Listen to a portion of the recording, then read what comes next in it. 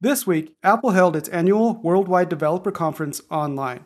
The opening keynote, per usual, is what Apple used to announce a long list of software updates for the iPhone, iPad, Mac, and the rest of its hardware lineup.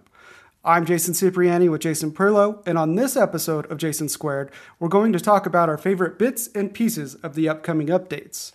All right, Perlow, what did you think about WWDC 21's opening keynote? Well, I thought it was interesting. I'm here on vacation, so I'm kind of watching from afar. So I'm paying attention to it, but I'm not paying like super close attention to it because I'm not like actively covering it this week, right? I haven't like written my write up or anything like that yet. But I think that we got lots of little things, right? I don't think we got like one giant bang announcement, where something really important strategic was announced. We got lots of little updates and tweaks to things. But what I think the main takeaway I got from this is that Apple is tightening the walls around the ecosystem, or wanting to keep the Apple users in house, away from using competing products. So if we look at what happened with messages, with FaceTime, with we're seeing in the element of sharing is now becoming very important to them, right? Within the Apple ecosystem, sharing to other iOS users, sharing to other iPad OS users, sharing to other Mac users. They don't want you to use Facebook. They don't want you to, and if you're looking at the tabs that they did now on the tab groups they did on Safari, that's very much a competitor to Pinterest, right? So we're seeing FaceTime is now becoming a full competitor to Zoom now, it looks like. So it looks like, all the apps that we use in our daily lives from third parties, Apple's trying to replace that so that your experience is within the Apple ecosystem. Long term is what I see them doing. Yeah, I don't know if you remember OS 10 Leopard and the jump to OS 10 Snow Leopard, and Apple came out for that keynote and talked about the software update and how this year we're taking things a little bit slower and we're making some subtle changes, but we're also improving performance. That's this year's focus.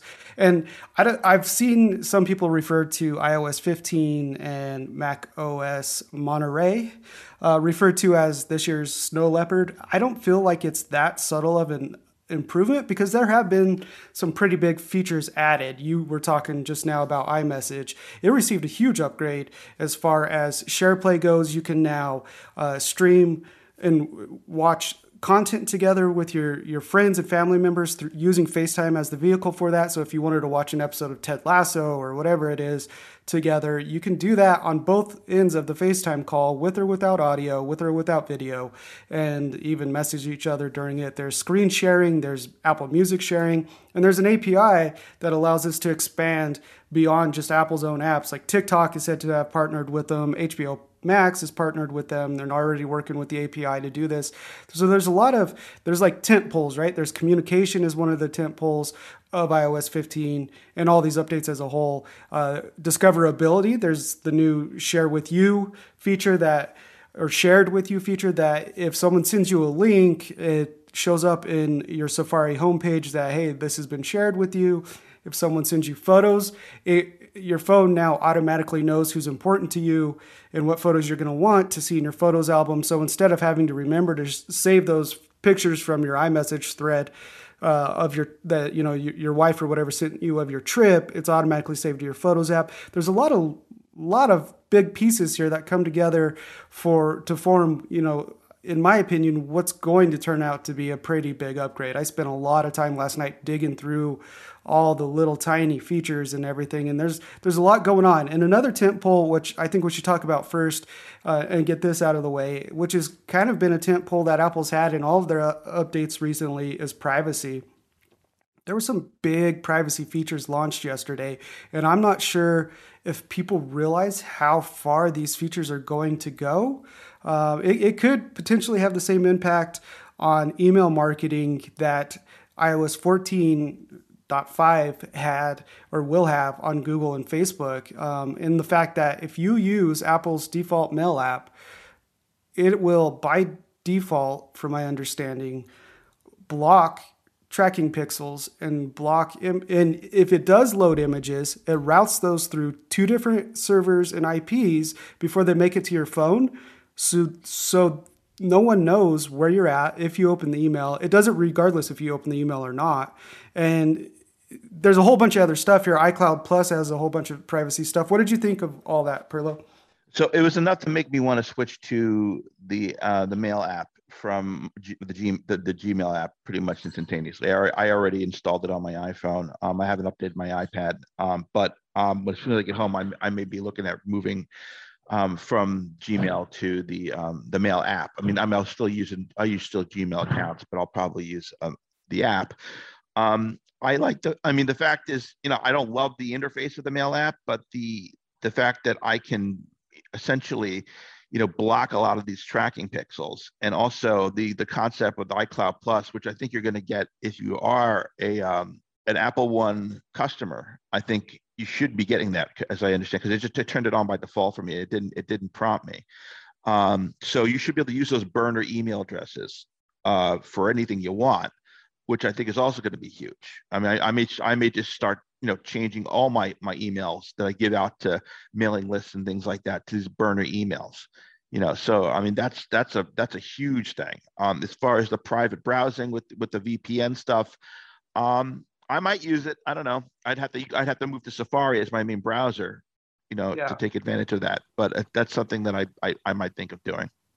Yeah, so iCloud Plus, you're right. It is if you already pay for iCloud storage, you get iCloud Plus included, which allows you unlimited emails that you could delete at any time. So you can, create a random iCloud email address to sign up for a newsletter or some shady website or whatever it is. And then there's the VPN feature, which isn't device wide. I think they call it private browsing or something. It is only in Safari, which is kind of disappointing to me. I would rather it be device wide, like block everything, keep everything I do private. But I'm sure third party developers will not enjoy that, and they would get a lot of pushback on that. So I understand it. They're already doing the app tracking, and you have to opt in iOS 14. The only part of that was missing was Safari, so they fixed that now.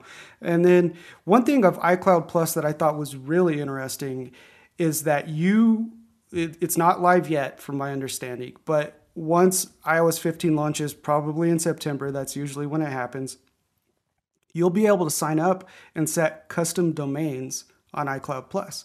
So this is a direct competitor to Google Workspace, to Office 365. I mean, this is potentially huge, and you have all of the privacy features built into it from day one. I don't know if they're going to make a big enterprise push here or even an education push here, but there has to be some companies that are looking at that going, wait, tell me more. I want to know more. Well, yeah, if you're a small business and like, everything, if you use all Macs and, you're seeing your employees' iPhones, I think that's certainly something that's doable. I mean, Yeah, if you're a small business. when I read that, it's on the iOS 15 preview website. When I read about it last night, I've been looking to move away from Google Workplaces or G Suite or whatever it is now for years. And when this comes out, I'm going to take a long, hard look at it because I'm already paying for iCloud. I'm already paying for it, and right now I pay $7 a month for my Google email to go through my own personal domain. It makes no sense to keep it there and keep paying that money when I'm already paying for it through iCloud. So I'll probably make the switch as long as the feature parity is there and it can do what I need it to do. Yeah. What else stood out to you? Well, I mean, there's a lot of things that we can discuss, but I mean, we can iPad OS. I think you and I, we both got the widgets we wanted. You got the multitasking improvements you wanted. The question is how well is it implemented? I haven't had time to actually play with it because I haven't been able to update my iPad because you have to. It requires Wi-Fi access to be able to download that update on my iPad, and I only have 5G where I am. I have plenty of 5G speed where I am, but I can't do Wi-Fi, so I haven't been able to update it. Interestingly, I was able to update my iPhone, but we did not get an answer as of yet. I mean, there are the iPad Catalyst sessions on the 8th and today, and I think it's mostly on the 10th, to talk about porting more Catalyst stuff to Mac, right? they haven't really talked about going in the other direction. Now, maybe Catalyst is just a general session where we talk about the APIs they've added. They said they've added a lot of APIs this year, but a lot of them are some of the new things that they talked about. Um, I have not seen anything about taking advantage of M1 on iPad with so I was expecting to see more, yeah, things about how to make more exploitive applications for iPad, things like I haven't seen sessions like that listed, right? So Yeah. it's basically they're like, if you want to see that stuff, look at last year, So, but so I'm wondering, what are we going to do with these giant, humongous iPads now? That with 16, 8 and 16 gigs of memory and these crazy, M1 processors, what are we taking advantage of exactly? What I mean, don't tell me this is all widgets needing to chew up that processor, because otherwise they wouldn't have made it work on a lower end iPad. So I feel like, is there something else that's going to be coming after this event that they're going to tell us that they didn't Yeah. want to tell us yet, or we're just stuck with really powerful iPads and we're happy they're fast and that's the end of it? I mean, Yeah. what's going on with that? Yeah, yeah. So at first, after the keynote, while I was trying to catch my breath in between writing stories, I kind of felt like iPadOS 15 was a letdown because, look, the home screen widgets and app library launched last year on iPhone. Why did they have to wait another year Why to launch why them did on? we wait? Yeah. But I think at the core of the update, after again reading more, browsing Twitter, people posting videos and stuff, I think there's some pretty big fundamental changes to the iPad OS that aren't so obvious until you start using it. For example, I saw a tweet yesterday, and I even shared it with you, Perlo, of there is now a menu bar in iPad OS, and it's not the same kind of menu bar that you have on a Mac, where it's at the top of the screen and file, edit, view, go, whatever are constantly visible. But instead, previous to iPad OS 15, if you held in the command key on an external keyboard, your keyboard shortcuts displayed on the screen, and it took up most of the display, and it was just a long list that was hard to read through, and it just wasn't very intuitive or easy to use. But now, if you hold in command, it brings up a menu bar that slides up from the bottom of the screen, and you have file, edit, view, whatever categories that those keyboard shortcuts fall into. That is how the menu bar is separated on its own, and it looks like, I mean, that's the groundwork for better apps, right? They're really going hard on creating more computer-like, I don't want to say Mac-like, but computer-like apps that take advantage of the full screen. They have all these added features, and that menu bar, it's small, but it's going to get developers using it because it's simple keyboard shortcuts right now. But you could hide other features there, whether it's sharing, you don't have to put a share button in there anymore, whatever, little things like that. You could hide advanced features in that menu bar. And so to me, iPadOS, outside of not adding true external display support, it looks good. The new multitasking stuff looks easier to find. You can now put apps in split screen when you're in multitasking view without having to bounce around and do all kinds of gestures on a trackpad. There's a lot of little things that I think, as I've said, are going to add up to what's going to end up being a big update to iPadOS. It just doesn't look like that on the surface, and it's easy for people to get frustrated. Now, as far as the M1 processor and the RAM goes, sorry. As far as the M1 processor and the RAM goes, I don't know if we've heard the full story there yet either. I know there were some sessions at WWDC on, I believe, Tuesday, shortly after the State of the Union address or State of the Platform address, that covered how to take advantage of iPad apps, or I don't remember the exact title of it. I'd have to look it up. But look, they're giving apps right now 5 gigs of RAM to take advantage of whatever they're doing. And 16 gigs of RAM gives you plenty of apps, plenty of space to run in the background. So maybe this is what we get. And there are some pro level apps like LumaFusion and Pixelmator and stuff like that. And by the way, they announced Swift Playground when iPadOS 15 launches will be able to fully develop. It's not just a playground We anymore. should dig into this, Jason, because Yeah, so you're not getting Xcode, Okay. But I think what we're learning is that Swift is the programming language of the future Oh yeah, for for all the platforms. So I mean, we used to think of, all right, well, if we're not going to get like the super catalyst sort of view of the planet where we unify around catalyst, and the question is, I'm actually wondering how hard they're truly going to push catalyst. This, I think there's two sessions on it, but if you build this Swift app, and now that you have concurrency built in, so you can have these much more responsive, apps that you used to build in C language and Objective C and all that. And this is a high level language that you can teach kids to program in. So maybe we can build these really exploitive apps that run on, iOS, iPad, Mac, Apple TV, and watch that, use this rapid development language, and maybe we'll be able to, maybe that's the future, yeah, and being able to, and now that you have this studio for it, that's streamlined. You don't have all the legacy code stuff that Xcode has into it, so you don't need to run Xcode on an iPad. You have your development environment within Swift, within the studio, on an iPad, which I think, and then it'll run on lower end iPads too. You don't have to buy a kid an iPad Pro. You can buy him a standard iPad with the keyboard, and the kid can write his apps. I think that'll be great for the educational arena. So Apple's looking to cultivate an entire new generation of programmers, for the yeah. next 10 years with this. I mean, so I think that's significant. Yeah, I do too.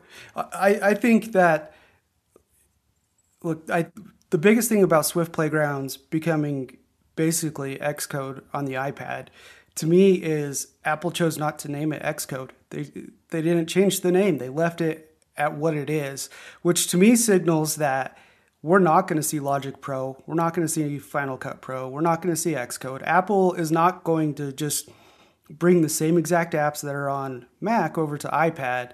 Instead, they're going to have it's going to have its own approach in different naming scheme, which I think, I don't know. I have mixed feelings on that. But as far as Swift goes, yeah, I mean, this Apple's been pushing Swift hard. What is it, 7 years old now, and 8 years old? I don't remember. I think 7.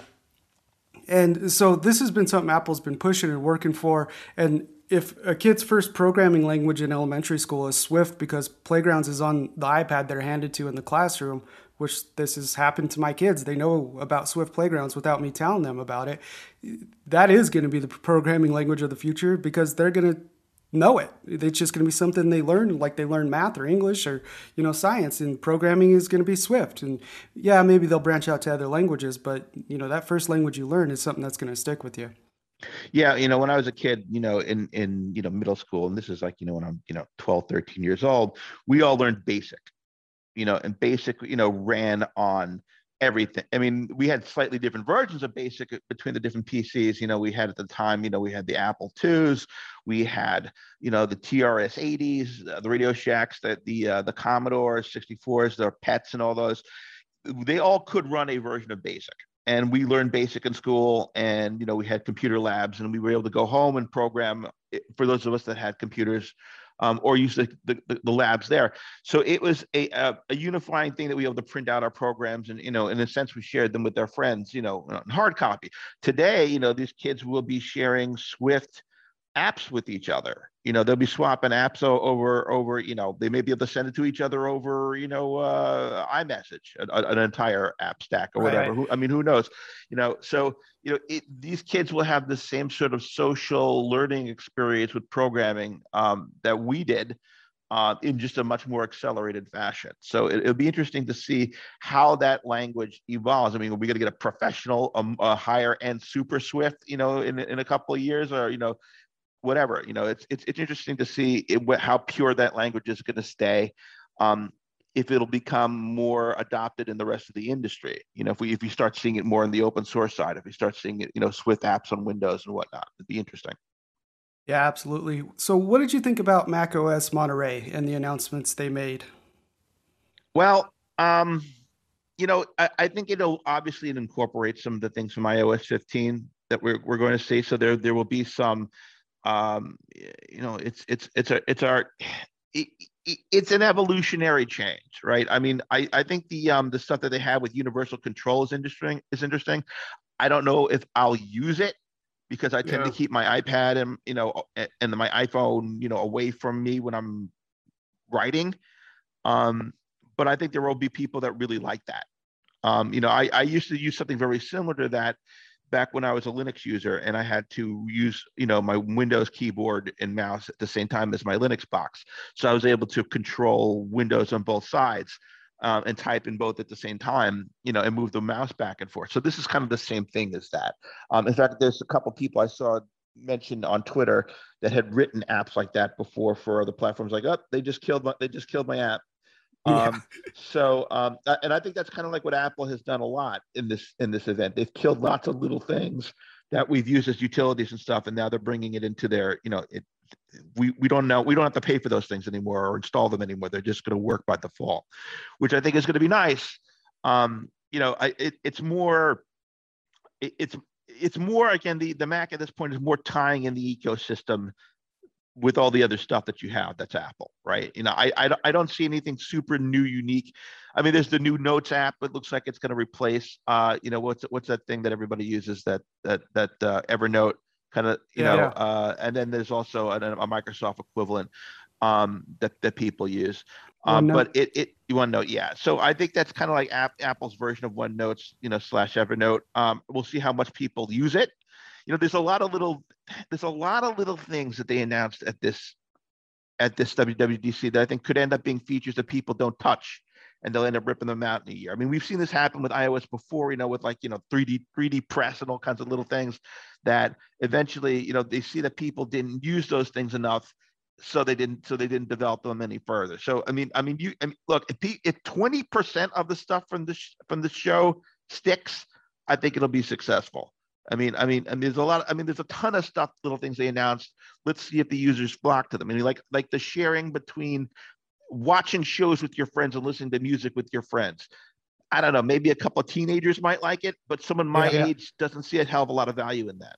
No, yeah. That's something my teenage daughter's going to use with her friends. That's not something I'm going to use on a business trip to watch whatever new show is the hottest show out when with my wife back at home. It's just not going to happen. One feature I do want to talk about before we wrap up here is the new live text feature, which is a lot like Google Lens in that you could point your camera at text on a wall or, wherever, or even animals and plants, and your camera will now identify that there's text there that you can then copy, paste, and research, look up online in Safari or whatever. Or if you're looking at a dog, it'll tell you information about the breed of the dog. But all of this is done on device. None of it leaves the device, which is, I would assume, why it took Apple so long to roll out a similar feature. When Google Lens launched, it was all done. You had to have a network connection, and now I think most of it's done on device as well. But Apple launched this again with beating that privacy drum. They launched it with on-device processing only, machine learning, and it looks really well done. I can't tell you how many times I've taken a picture of a shipping label, wanting to copy and paste the tracking number out of it, not to be able to do it, and downloaded app after app, OCR apps that would be able to convert text into digital text. And now this is built in directly into the camera app and in your Photos app, and it doesn't matter if the picture is 10 years old or if you took it yesterday, you're going to be able to copy stuff out of it. So I'm really excited for live text. I think it looks fantastic.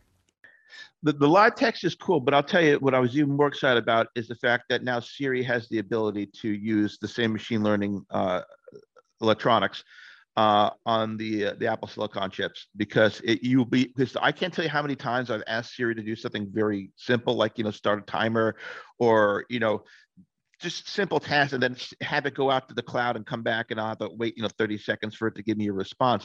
Now Yeah. it's going to be much faster, and this is, by the way, similar technology to what is used in the Amazon, Echo Alexa Generation 4s with the machine learning chip they had built onto those units. Essentially, you are offloading, CPU from the cloud to your local device. to be able to do things, and it improves query time tremendously.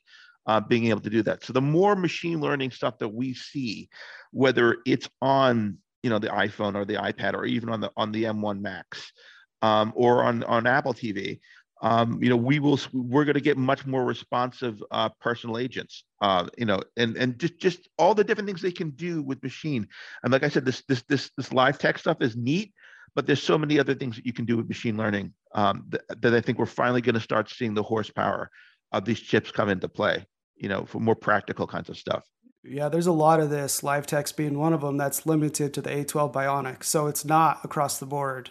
If your device has iOS 15, you're going to be able to do this. It's all in the fine print on Apple's iOS preview page.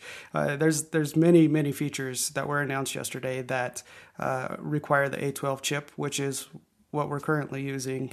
All right, so the A12 Bionic chip is iPhone XS or newer. So you have it in the XS, XS Max, the XR, iPad Mini, 5th gen, the iPad Air, 3rd gen or newer, iPad 2020, obviously 2021, as well as the brand new Apple TV 4K. So if you have a phone within the last couple of years, you're going to be able to take advantage of live text and some of these more advanced machine learning features. But if you have an older iPhone, you're still going to get iOS 15, because that's the good news here. iOS 14, if it runs on your device right now, Apple did not drop any support for iPad or iPhone, or Apple Watch for that matter. There are some Macs that got dropped off. I think 2015 MacBooks got dropped off from the list. But basically, if you have an Apple Watch Series 3 or newer, iPhone 6S or newer, and then a lot of the iPads, the list is too long, but basically if you have a device that runs current software, you're good. You're going to be able to install iOS 15, which is very exciting. And we're talking about iPhone 6S was released in 2015. 6 years of support. Yeah, good luck trying to do that with Android devices, right? Oh, I was on Reddit last night, and there was a lot of Android threads really upset with the software support that Apple continues to have with its iOS releases. A lot of very angry Android users on Reddit last night, which made me laugh, because I understand it. I have tons of Android phones, and half of them are 2 or 3 operating systems behind because they're only 4 years old, but Android it doesn't carry over like that. Any closing thoughts, Perlo? No, look, I'm really looking forward to putting all this stuff through its paces. I'll download iPad OS 15 as soon as I get home, and I'll get Watch OS 8. And we didn't even talk about Watch OS 8. Watch OS 8 as soon as I get home, and I'll get the new Mac OS 12 Monterey as soon as I get home. So I'll be playing a lot of stuff. I'll be, of course, in beta hell. As you know, I always put myself through beta hell whenever this happens, and there's always going to be stuff that breaks. You have to expect it. I saw your article recently about why you shouldn't necessarily jump to it. Yeah. People like us can do that because we can sort of put up with our own dog food. But your average user, you might want to wait before until the first actual public beta comes out. Don't necessarily jump into the developer beta unless you really know what you're doing, or just don't care that things are going to blow up in your face. Yeah, apps don't work, stuff crashes. There's usually a show-stopping bug or two at some point, and battery life is absolutely miserable when you're testing these early betas. I completely agree. As far as the public beta goes, that will launch in July. Apple did not give more specific timing than that, and I would even hedge that you should wait until you're 2 or 3 betas into the public beta. So August timeframe is when for regular people, that's when I say, all right, now's the time, go ahead and start installing it. It's ironed out enough.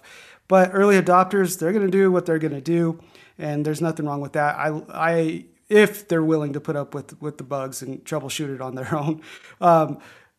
I look forward to seeing more stuff come out about iOS 15 and iPad OS 15 over the coming days and weeks, whether it's through leaks or whatever. There's a lot of stuff here I think that we're going to really enjoy unpacking down the road when it officially launches in September. I'm Jason Cipriani. And I'm Jason Perlo on vacation. And this is Jason Squared. Thanks for listening. We truly appreciate it. Make sure to check out more of our work at zdnet.com.